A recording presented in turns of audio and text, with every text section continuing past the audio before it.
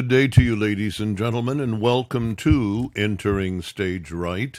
I am D. Paul Thomas, actor and playwright, podcasting from the heartland of America, right here in Indianapolis, Indiana. And joining me all the way from the left coast, but of course always entering stage right, is my wonderful co-host, the actor, director of some of the biggest hits in TV history. And we have a very special day on our hands, don't we, Sir Philip Charles McKenzie? Yes, good morning, and good morning to our listeners. Before we have a great show lined up today, but before we go, and it will also lead us into our subject of the day, is today is Veterans Day, which, if people forget it, it was November 11th because peace in the end of First World War was the 11th day at the 11th hour that World War I ended. So we are celebrating and giving thanks to all of the military throughout the ages of our country who have given their lives to protect us, our country, and our way of life. And I would like to add today, too, and it's going on right at the moment, the wonderful and beloved Israeli soldiers, the men and women who are fighting for the life of their country, and some of them have been lost, and I want to acknowledge and celebrate them as well.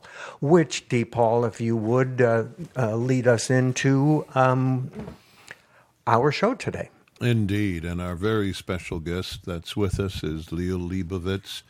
He's the editor-at-large for Tablet Magazine.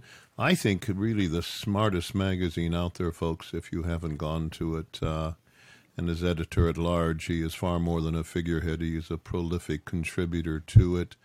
Also does a weekly culture podcast called Unorthodox, and a daily Talmud podcast called Take One that I have found inspirational on more than one occasion. And Liel was with us last year, and we spoke about his turn, his own transitions, that reflect much of what we have experienced as artists and as those that view the body politic. And it's just great. He writes frequently for The Nation, New Republic, and had a super article this past week in Newsweek as well. And Liel, it's just an honor to have you on the show. Welcome to Entering Stage Right. Shalom to you both. What a pleasure to be back. And it's our pleasure as well. And these are not good times. It's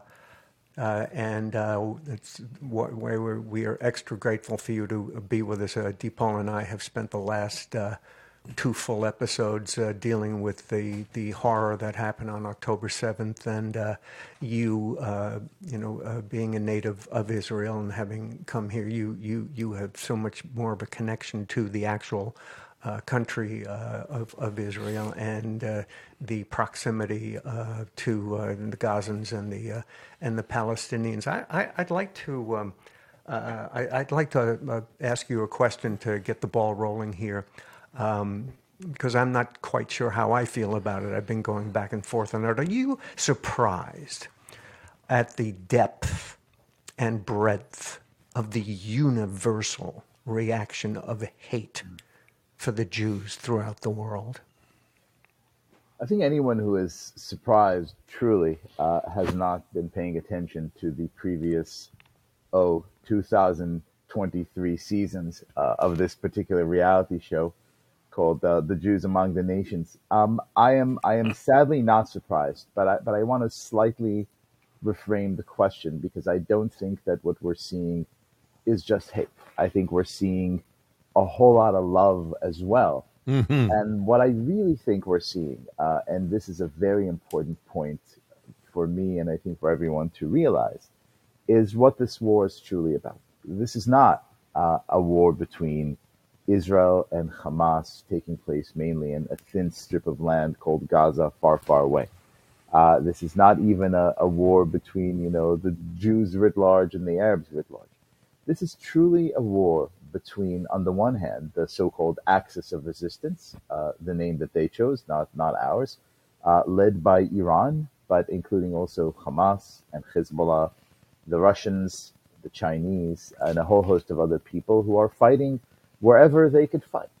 And on the other hand, a host of civilized nations, and they include Israel, they include the Saudis, they include the Americans, they include the French, they include the Indians, who understand that the fate of the entire world, more or less, depends on our ability to crush those who will not give a second thought to raping women and beheading babies and terrorizing and kidnapping civilians.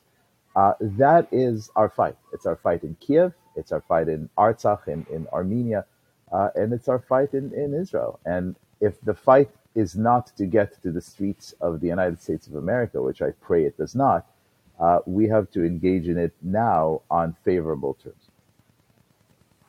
Well, there's also, yes, point very well taken.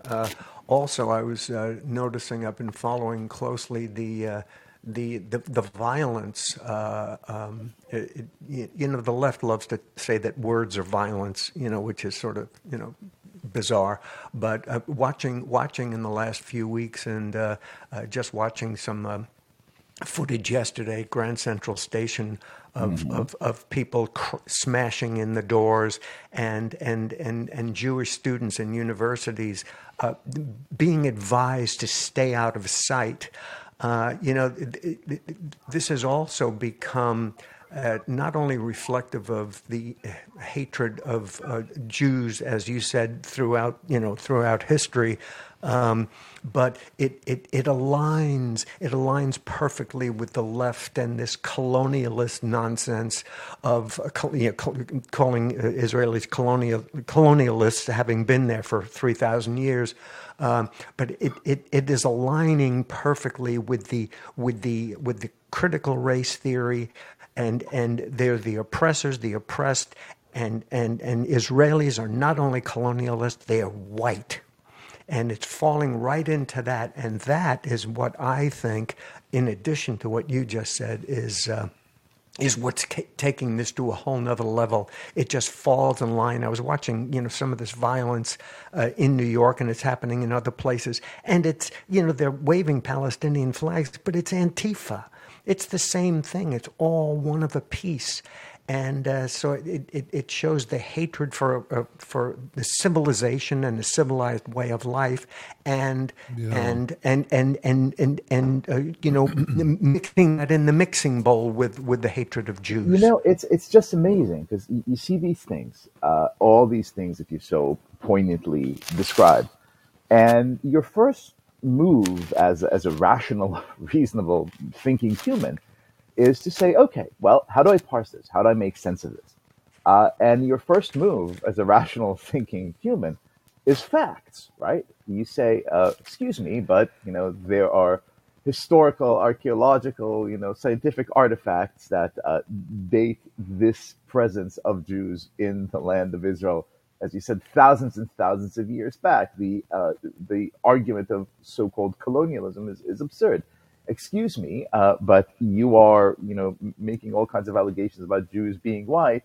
60% of our nation comes from Iraq, Yemen, Egypt, Syria, etc. You try these lines of argument, and you notice right away that they fall on very flat ears and on very heavy hearts, on people who are not interested in engaging with you, which leads you to believe that we're not actually having a good-natured, good-hearted exchange of ideas. What is going on then?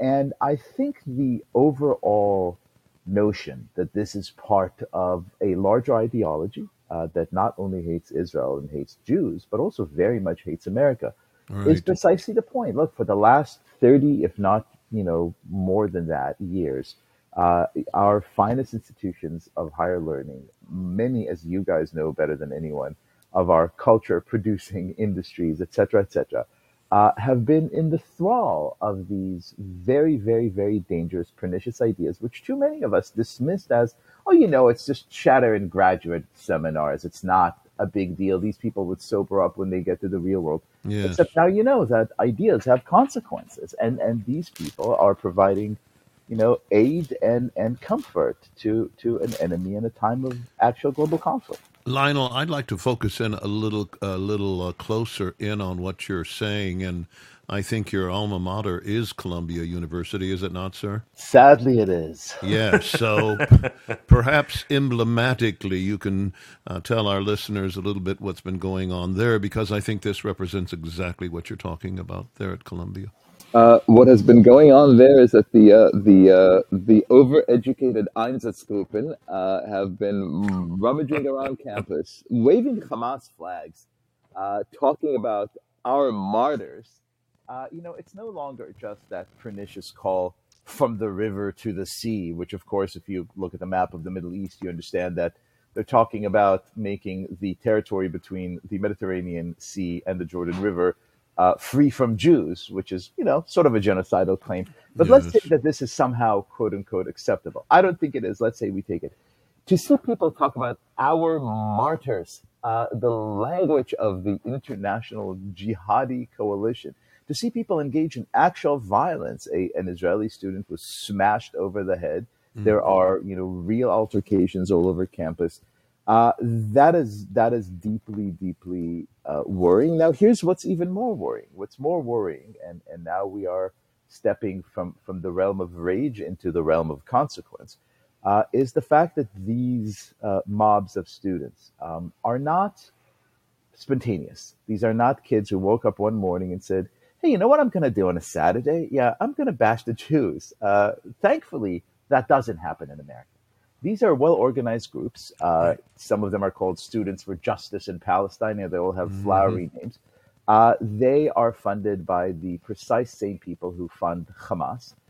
They are Qatari operations. Some of them are funded by George Soros, the world's greatest agent of chaos.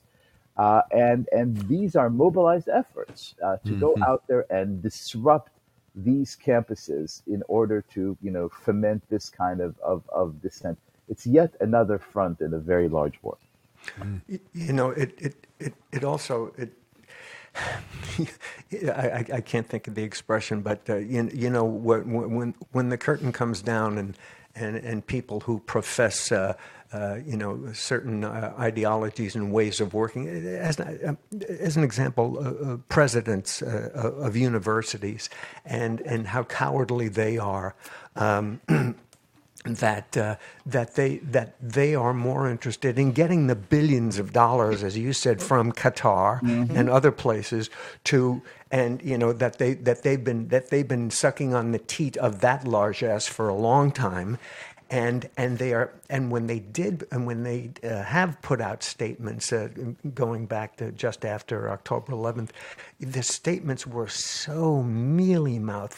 They were just they always have to play it down the middle. It's like what the Biden administration did.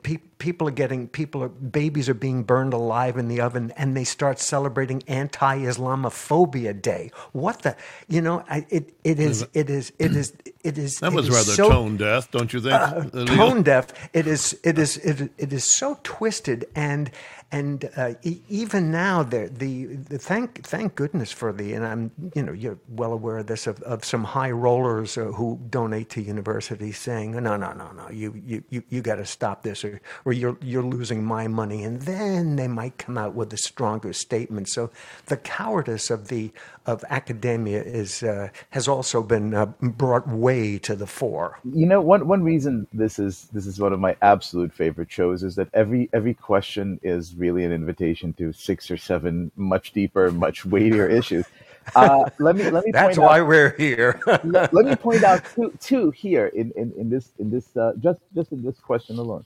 The first is universities, and look, you don't even have to be to go as far as say these people are sucking on the teat of Qatar or the Chinese Communist Party. Although if you look at the numbers, it is very clear that they are. It's also a much larger shift in how American universities have come to see themselves. They have come to see themselves as primarily big businesses. They see students not as young men and women to educate, but as customers to satisfy. They cannot afford this kind of shenanigans anymore because there are multi-billion-dollar businesses that sell franchises, like an Arby's, to Shanghai, to Doha, et cetera, et cetera. So that is, I think, one major reason why when you're looking at American universities, don't be surprised that the presidents of the university would sound just like any other Weasley CEO whose main calculation is a bottom line, like how much money can I afford to lose over this particular question.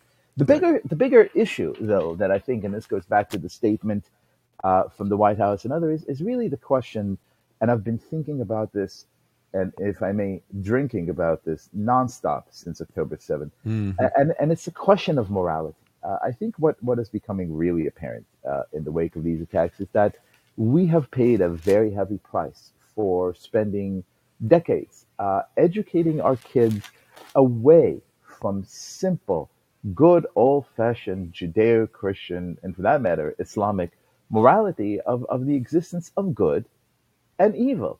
Two distinct concepts that don't require both side nowism, that don't require intricacies and complexities. There's nothing complex or intricate about beheading babies.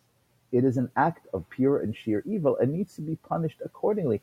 That's the end of the story. There is no other side to the story. And this is not a statement of geopolitics or national identity. This is a statement of pure human morality. Yes. Yeah. It reminds me, Philip and Liel, in the essay that you wrote this week, the one responding to Barack Obama when you wrote the article, "We aren't complicit, it's you who has blood on your hands." And I loved how you, in that article, and I'm just going to quote it real quickly, and you can riff off of a gentleman in Liel in particular. You wrote, "Only a mind gripped by the erotic pole of theory would look at the 2009 demonstrations in Iran, the so-called Green Revolution, and decide that America ought to side not with the huddled masses yearning to breathe free, but with the jailers, the murderous mullahs who beat women to death for not wearing proper head coverings, execute gays, and kidnap Americans for ransom, like common criminals." And it's just amazing to think that these so-called peace and justice and loving protesters who are out there, are they oblivious to the fact that this is in truth what they are supporting? They would no more want to be a part of it in terms of actual living it out than we would. No? First of all, Deepa, I have to tell you, when you read my words, they sound so much more profound to me. So I ought to call you every time I write anything. This sounds amazing. Thank you for to get the intonations. Hey, I'm ready to be Tablet's a voice person, so that any one of them can be alive. Let me know when you have it in the budget, please. The voice from the mountaintop. Look, there's a word that our friends on the left seem to love dearly, and that word is privilege. And sometimes it's used in really silly and even nefarious fashions. But I think there's one instance in which it's actually completely correct. The privilege of living, in a remove from the consequences of your opinions. The freedom to say, like, hey, I think it's a good idea as some kind of theory. What would happen if we, quote unquote, integrate Iran into the Middle East? What would happen if we gave them hundreds of billions of dollars and sort of discussed in negotiations with them what kind of weapons they will and will not be allowed to have? Won't that eventually just lead to the quote unquote moderates coming to power, because all people are good and all everyone wants is a thriving, happy life with a flat screen TV and a nice new car? Sure, that is a theoretically completely defensible idea, except for if you've lived anywhere else but, Calorama or the University of Chicago. Well, you're also talking about another word as well, Liel, is reality. Right. You know, I'm old enough to remember. You know, in the hippie days, I had this friend, this woman, one of the funniest women ever. She would walk around jokingly saying "peace, love, granola." You know, and when she said it was funny, but you know what you were talking about, reflecting on what Obama and this, you know, the faculty lounge kind of conversations is that if we're all just nice to each other, everything will be swell. That is not reality. That is not reality. Just look at the history here.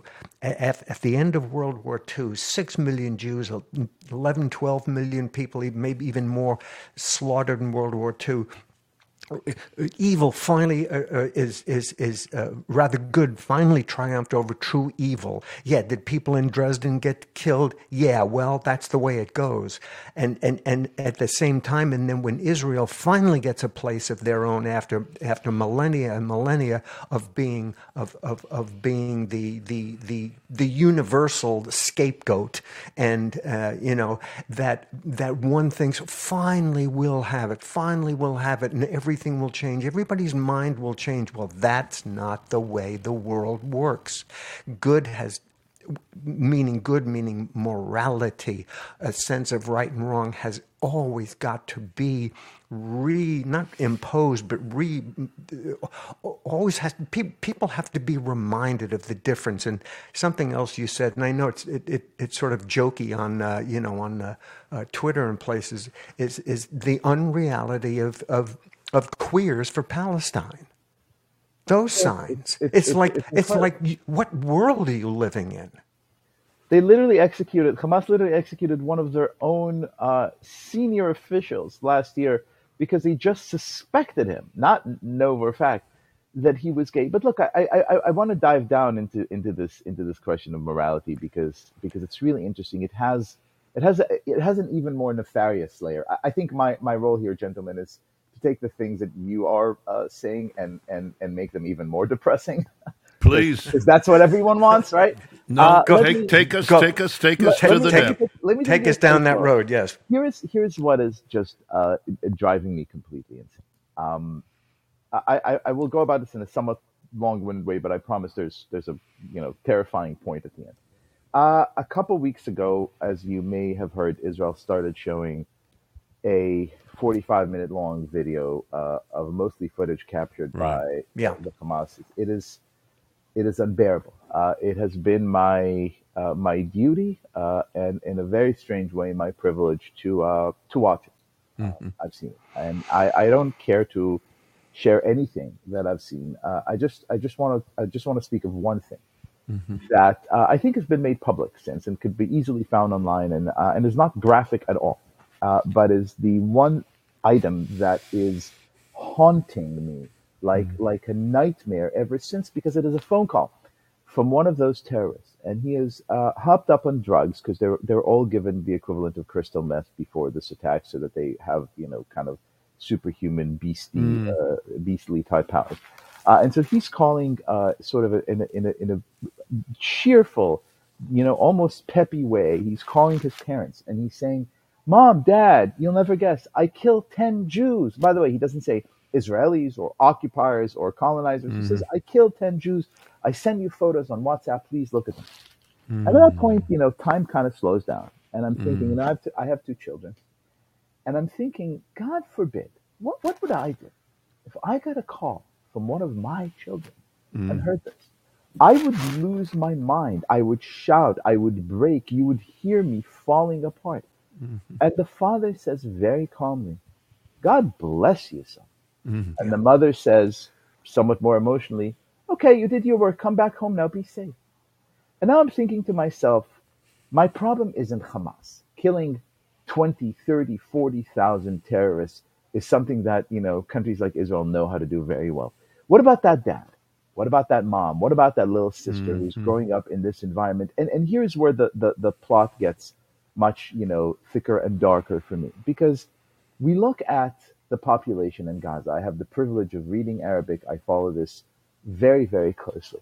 And I wonder to myself, where are the people who are standing out and saying, "Not in our name.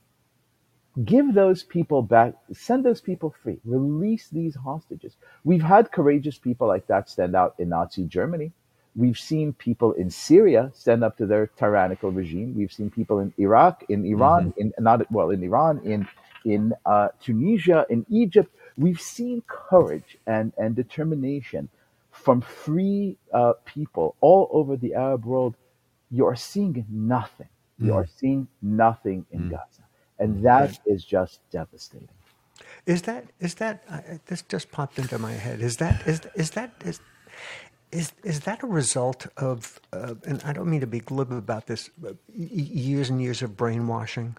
I mean, brainwashing is a real thing. I know I did a big study of it during the Korean War with Americans being, in prison camps and that kind of brainwashing and what's going on in universities. But if you live a non-Hamas Palestinian person or non-Hamas person who lives in the Gaza Strip, aren't they through fear and repetition and everything, and using what aspects of the Quran feed into that?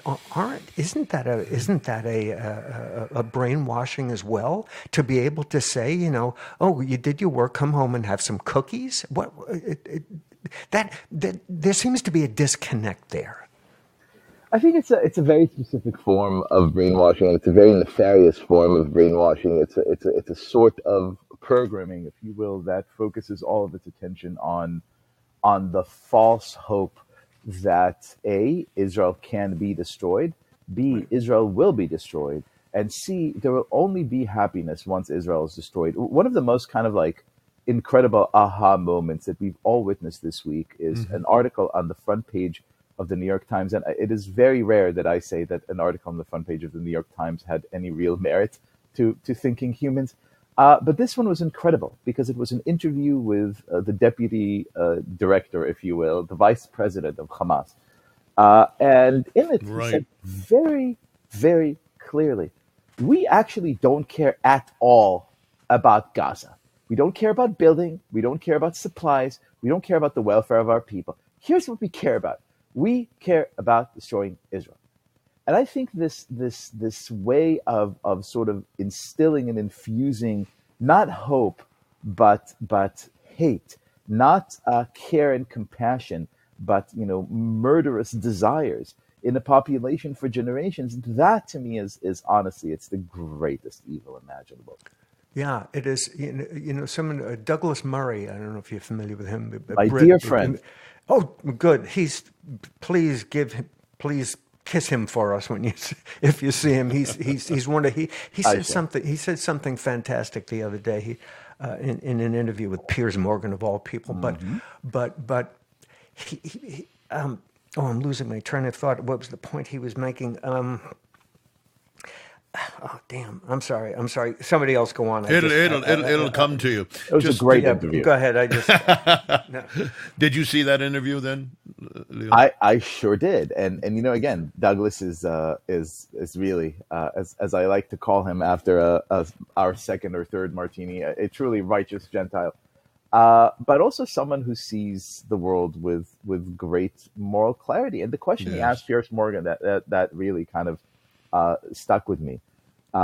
He said, okay, when you look at these demonstrators marching in the street, let's assume that 80% of these people, of these college kids, of these crowd of 7,000 human beings who gathered on the Brooklyn Bridge to support Hamas, let's say that at your first demonstration, you truly believe that the cause you're marching for is freeing Palestine or ending the unnecessary bombing of civilian populations. Those are all defensible, even admirable goals.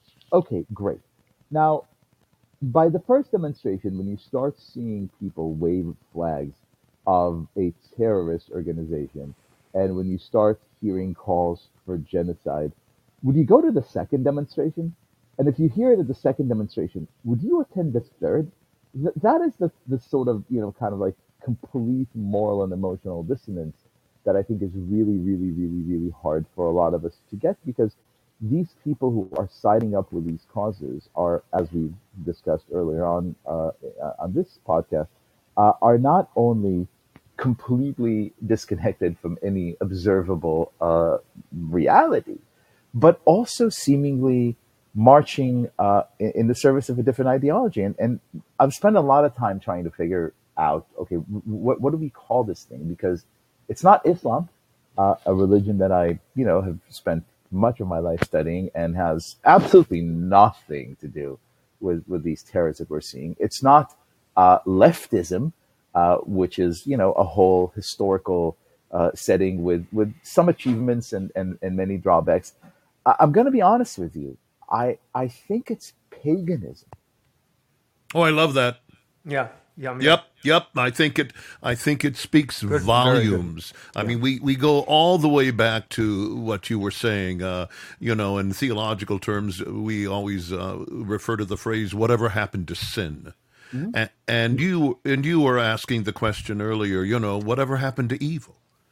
We literally are raising a group of young people who have no real tangible sense that evil exists.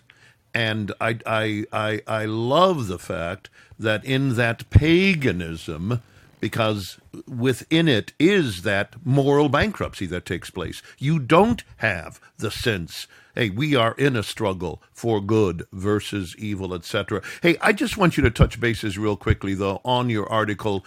Sorry, Obama, we aren't complicit. It's you who has blood on your hands. What do you think, Liel? What is Barack Obama doing behind this blame game that he's playing? I mean, is this not just... I found it just unreal when I saw that interview. I have spent so much time, so many months, if not years, of my life, contemplating Barack Obama. I will confess, when he first appeared in the political scene, I was smitten. Yes, I was given much younger than I am now, but I took 3 months off of my life and went to canvass for him in Bucks County, Pennsylvania, talking to people about why I was excited about this particular candidate. Sure. Gave him, a lot of leeway, even when things like, Reverend Jeremiah Wright and stuff like that started coming on. I was like, you know what, I'm going to put this aside. I'm going to shelve it. It's fine. But then it became very apparent, as always in life, just a moment too late, that Barack Obama stood apart from every other American president, Democrat or Republican, before or after him. Because he seemed to espouse an ideology or have a set of deep convictions that no American president, Republican or Democrat, before or after him had espoused, which is the idea that America was born in sin, that America's role in the world has been, by and large, that of spreading oppression and misery.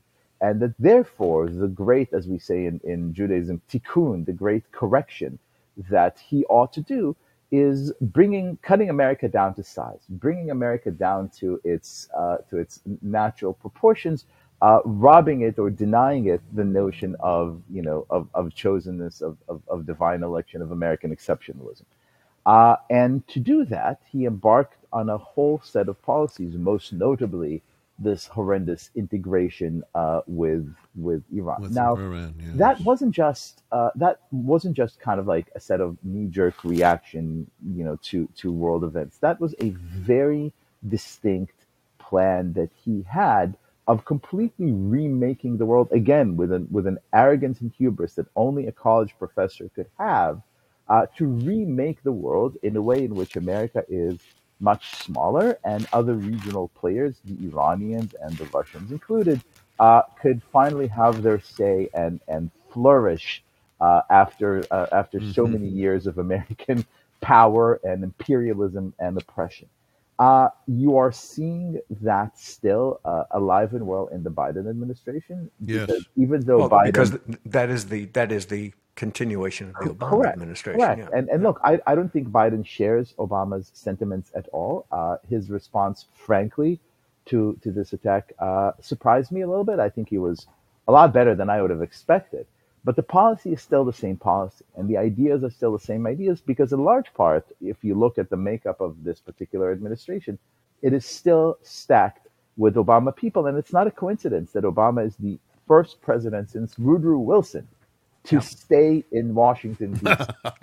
That's right. And Woodrow Wilson only stayed because he had a stroke and literally could not walk. Right. So, it tells you a lot. This man is still behind the scenes, and this man is here saying, well, faults on all sides now, which is the bizarre negative image of good people on both sides, the infamous Donald Trump statement after the Charlottesville walk. Right. And so I think it's very simple. No, it's not everyone here is at fault. I think Obama is very much at fault. He is the one who vowed to use American power to save lives if red lines are crossed in Syria, failed to do so, even as 500,000 human beings were slaughtered by their own regime, thereby allowing the Iranians and the Russians to have a much larger regional impact as possible. He's the one who came up with this Iran deal and brought the Iranians from the brink of collapse to a state of flourishing with hundreds of billions of American dollars at their disposal.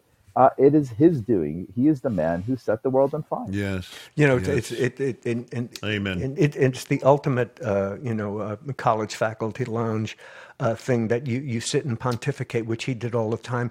But you got to make sure when he said that we're all responsible, meaning don't look at me. My hands are clean. Mm-hmm. It's all about his hands being clean, and that was the whole image he has tried to tried to propagate after all these years. It's easy for someone pompous like him to say something with his Stentonian voice, and then just walk away from it like.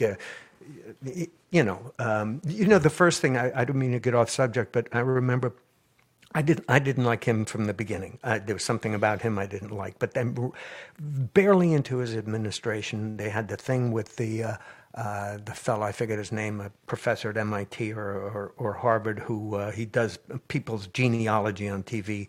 And there was someone came to the door, the cops came, and there was a thing, and Obama comes right out and says the cops acted stupidly without knowing anything. And that was the beginning, or one of the strong beginnings of cops are evil, us versus them, the whole thing. So, I'm thrilled that you put it out there. And by the way, in addition to that, did you hear what Dershowitz said? I did not. Alan Dershowitz went on, I don't know, whatever TV, 2-3 days ago, and used words talking about, he said he is sorry that he was ever friends with Obama. He said, I regret that I invited him to my birthday party. I regret that. No, this is serious, people. I sent that to you. I know. I regret this. And he said, he hates Israel. He literally, on TV, came out and essentially said, Obama, screw you. I'm done with you because you are a Jew hater. Man, summer on Martha's Vineyard is about to get so awkward. Oh yeah, yeah. Throwing a few illegal aliens plus that, it's going to be horrible. Hey, Liel, as long as we're kind of ping-ponging here back and forth on different subjects, I see where Mahmoud Abbas came out and said the Palestinian Authority is ready to assume responsibility for Gaza as part of a comprehensive political settlement. Where do you see, because Israel is going to win in this conflict? Yes. Period. Where do you see it finally, not the end game, but what is going to take place in that stretch of land? Let me begin on a much needed note of humility and say that if I could answer this question, I would be on a totally different pay grade. And we'll be talking to you from my private jet right now. Yes, or the White House itself. or for that matter, the Vatican. I don't know, like some very high form of authority.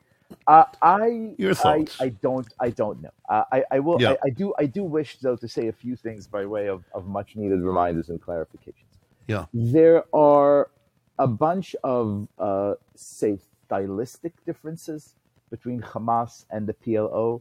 There are absolutely no substantial differences between Hamas and the PLO. Right. Both wish to slaughter all Jews and eliminate Jewish presence from the river to the sea. Hamas wishes to do it under the guise of some kind of thwarted, what they call a religious belief, and they wish to do it right now. The PLO wishes to do it under the equally thwarted understanding of Palestinian nationalism, which is not a real thing because these are groups of families and not a coherent national entity, and they are willing to play the long game and do it slowly. The Yes. Palestinian Authority pays millions of dollars, which I regret to say, millions of dollars that are now supported by American taxpayers. Right.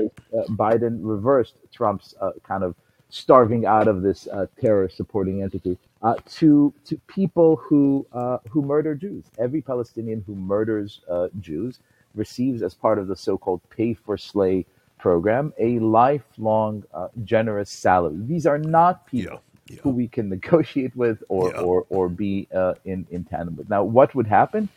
I think the key to answering that question is first of all, to abandon very bad ideas like the so-called two-state solutions, which we all fantasize about, but requires, the existence of a partner on the other end, which clearly we did not have. And second of all, to work with regional actors who share Israel's concerns, who share Israel's interests. Mm-hmm. And the Saudis, I think, are a key ally here to continue the work that had begun during the Abraham Accords and create a kind of regional alliance. Because honestly, look, the problem here is not the Palestinians. In a very thwarted, bizarre way, Israel here, I don't even know that Israel should have attacked Gaza or should have responded in Gaza in the aftermath of October 7. I think Israel should have responded in Iran, which is clearly the force spreading all this death, all this destruction with know-how, with money, and with hardware. That is the sort of regional challenge you're going to see. And it's a regional challenge Israel, I think, is extremely well poised to meet. As always, the Palestinians have bets on death and destruction rather than their own self, interest, and that's what they're going to have coming. Israel's been sort of dancing around the edges of going after Iran for quite a while now, and so it's interesting you bring that up as that's where it all grows from. Guess who stopped us? Yeah. Barack Obama. And it's just amazing to see how our different camps and so forth are being attacked, and we're having some kind of a totally passive response to it. It's, speaking of passive response, I'm thinking your own backyard, Philip, where, what was his name? Mr. Kessler. Right, was killed. Oh yeah, this was out. Have they even had the sense to classify that yet as a hate crime? I mean, it's just amazing to me how all this stuff can go on. Hate crimes can take place at the snap of a finger. That kind of judgment is just pro forma, and yet when it is a Jew. And an event like this, somehow we want to suspend judgment before we even classify it as a hate crime. Right, Liel? Yep.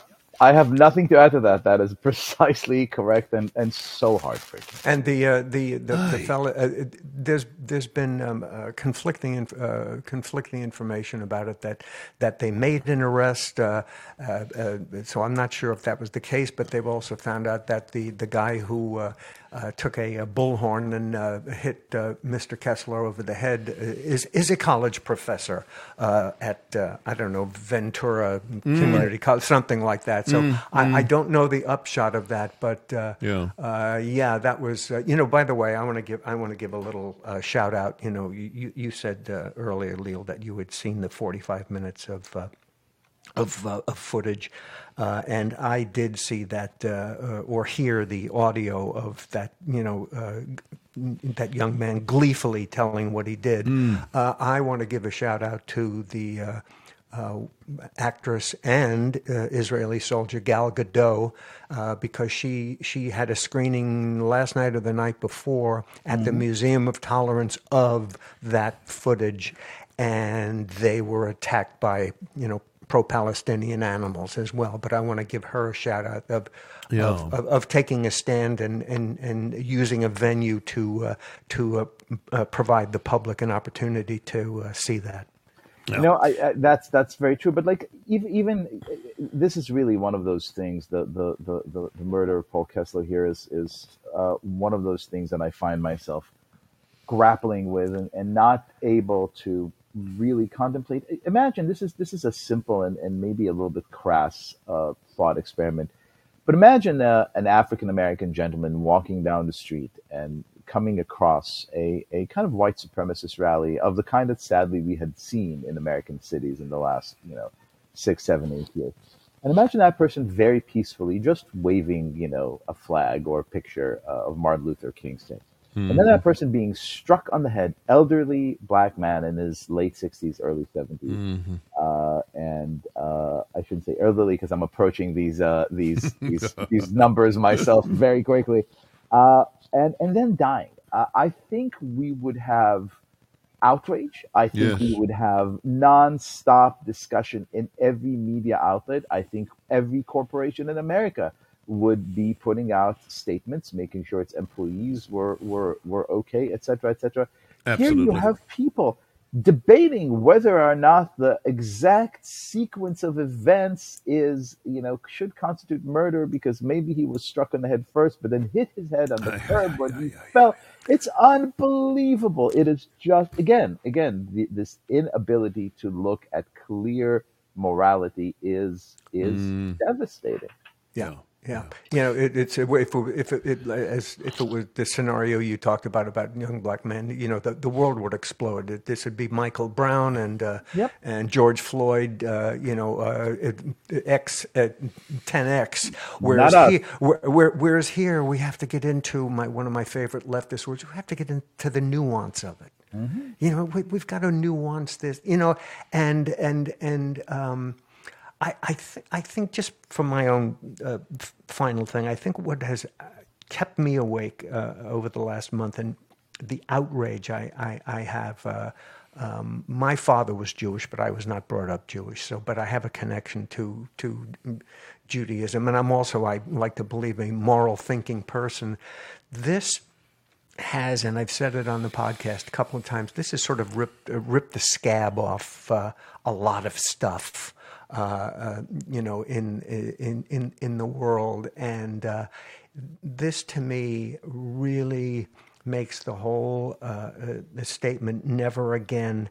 There's got to be a even bigger pushback now because you don't know what's going to happen because the world is going insane and conflating everything and making people whose existence, Hamas, existence, to be evil. That is their existence. That is their raison d'etre. And to be supportive of that, there's got to be a fight back because if you don't fight back, it's going to get worse. May I be so rude as to interject with a note of, dare I say, hope here? Please do. It's now been 30 days since October 7th, slightly more. And here's the thing that is going to stay with me. When I reflect on this period in months and in years and decades to come. It is how many of my Catholic friends and my Protestant friends and my Hindu friends and my Muslim friends reached out to say, we are heartbroken. This is disgusting. This is a complete negation of anything that we recognize to be American, human, good, needful. They weren't doing it only to check in on me, though that in of itself is lovely and heartwarming and reassuring. They did so because they realized, the profound truth of I think this thing I was alluding to in our very first exchange on this here episode.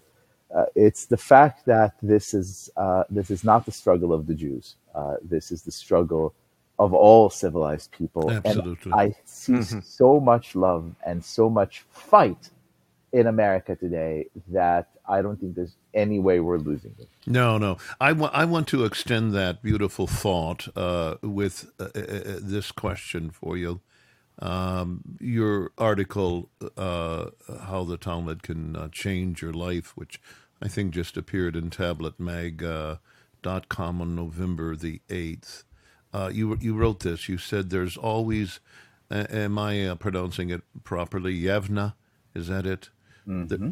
There's always Yavna, a place of refuge that may not be where we had hoped to end up, but that would at least keep us safe and see to it that we survive. So where and what for you, just extending on what you just said, though, is the sense of Yavna in Israel today after the horrors of the past month, beginning with October 7th? Well, look, Israel, I think I'm, as you can imagine, I'm obsessively watching the events there, and I am completely blown away by the incredible, unprecedented, and mind-blowing level of cohesion of that society. You have teenagers setting up, babysitters clubs so they could take care of smaller kids of parents who have gone to war. You have high-tech people, taking sites like Zillow in Israel and converting them into sites where people who've been displaced by the war could find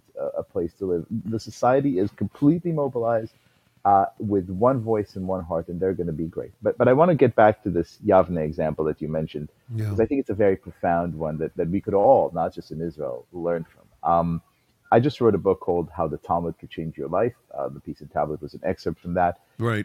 I argue that the Talmud, even though you would not think that this 2,711-page, 63-volume book is a light beach read, I argue it's the greatest self-help book humanity has ever produced. And this story that you alluded to is so perfect for this time. And with your permission, I'd like to briefly tell it. It's a story Please. that takes place in Israel in the year 70. And here are the Romans, and they're setting siege to Jerusalem and to the temple. And they're about to burn the whole thing down. Now, Judaism was at that point a temple-based religion. Burning down the temple potentially meant, the destruction of the entire religion. And here is a very wise rabbi named Yochanan ben Zakkai, and he smuggles himself out of town, and he goes to meet with Vespasian, who at that point was just a Roman general, but very soon to become the emperor himself. And the emperor says, "Look, I like you. You're a smart guy. I could give you some wishes." And you would think the rabbi should have asked, "Okay, man, please don't burn Jerusalem." But he knew that was, you can't stop history. And so he asked for three things that tell us so much about how we ought to approach times like these when things seem very, very grim. The first thing that he said, "Look, I understand. You're going to destroy Jerusalem. Let me take a bunch of scholars and let us all go to a different city called Yavne and do the same thing there." A reminder to all of us that even when things and institutions that we love so dearly and care about so dearly, Columbia University, the New York Times, Hollywood, institutions that we've devoted our entire lives to, fall prey to this madness, to this moral craziness. We could always pick up and leave and go elsewhere and do the exact same thing. That's wisdom number one, and it's intense. But here comes wisdom number two, which is even more intense. He said, "Okay, I also want you to guarantee that you would protect the family of Rabban Gamliel, who's basically the rabbinic Kennedys, right? The most celebrated carriers of Jewish tradition." Because Rabbi Yochanan realized that if you just went somewhere new and did something new, people would say, "Oh, so it's no longer America. It's no longer this thing that we knew. It's a new thing, and we don't know how we feel about it." He understood how important it was to preserve a bit of tradition, to make people understand that though everything's under new management, it's still the same old virtues and values that we believe in. That's super astonishing, but here comes number three, and the most astonishing of them all. He said to the emperor, "I want you to send a doctor to help my good old friend, Rabbi Tzadok, because he's sick." Now you think to yourself, come on, man, the city is under siege. Hundreds of thousands of people are going to die. And you care about one old dude who's feeling a little bit ill? Like, what's up with that? But that's precisely the point. Because so often, we get into these loops of thinking, oh, we must save the Democrat Party, the Republican Party. We must save America. We must save universities. We must save Hollywood. We must save the world. Rabbi Yochanan tells us, don't do that. Save just one friend. Be nice to just one person who needs your help. That's how you begin to repair the world. That is the type of self-help that the Talmud still offers us, and God knows we need it so desperately today.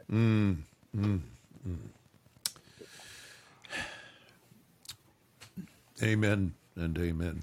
Yeah. I love the story, and I read it this morning. Now, has the book been published? Is it out now? It is out now. It came out October 10th because I have impeccable timing as an author. I love wartime publishing. Oh my goodness! Yeah. Well, we would encourage all of our listeners, and I'm going to get the book because I read it on fear that I might convert to Judaism. It was so comforting when I read it today. But when I woke up that morning of October 7th, went downstairs, and turned the news on, and heard this, your heart sinks. And I thought to myself of you and my friends that are over in Israel, and, you've got family over there and so many. And we want you to know that our thoughts, not just thoughts and prayers, but yes, let us go to one individual whom we can help, whom we can be affirming to, etc., because therein is the beginning of change. We can't think of it collectively. We have to individualize it. No question about it. Hallelujah. Yeah. True. Very true. Well, folks, I don't want to ring a bell on this conversation. Liel, as things continued to unfold, may we already go on record that we are inviting you back, sir?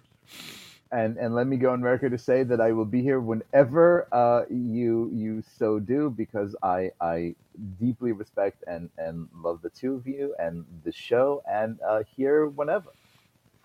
Thank Wonderful. you. Thank you, sir. And thank you. Thank you for today. And let's keep all good thoughts for Israel. Thank you, friends. Amen. Amen. So that is it, folks. We are going to say goodbye to our very special guest, and thank you again, Liel Leibovitz. Go to tabletmag.com. The articles that he's written and his colleagues on there are specifically stunning regarding the whole issue that we're discussing today. And again, we want to thank every one of our veterans for your service. May God richly bless you. And we're thankful for you, dear listener. So till we meet again, this is D. Paul Thomas and Philip Charles Mackenzie, inviting you to join us next week for another podcast of Entering Stage Right.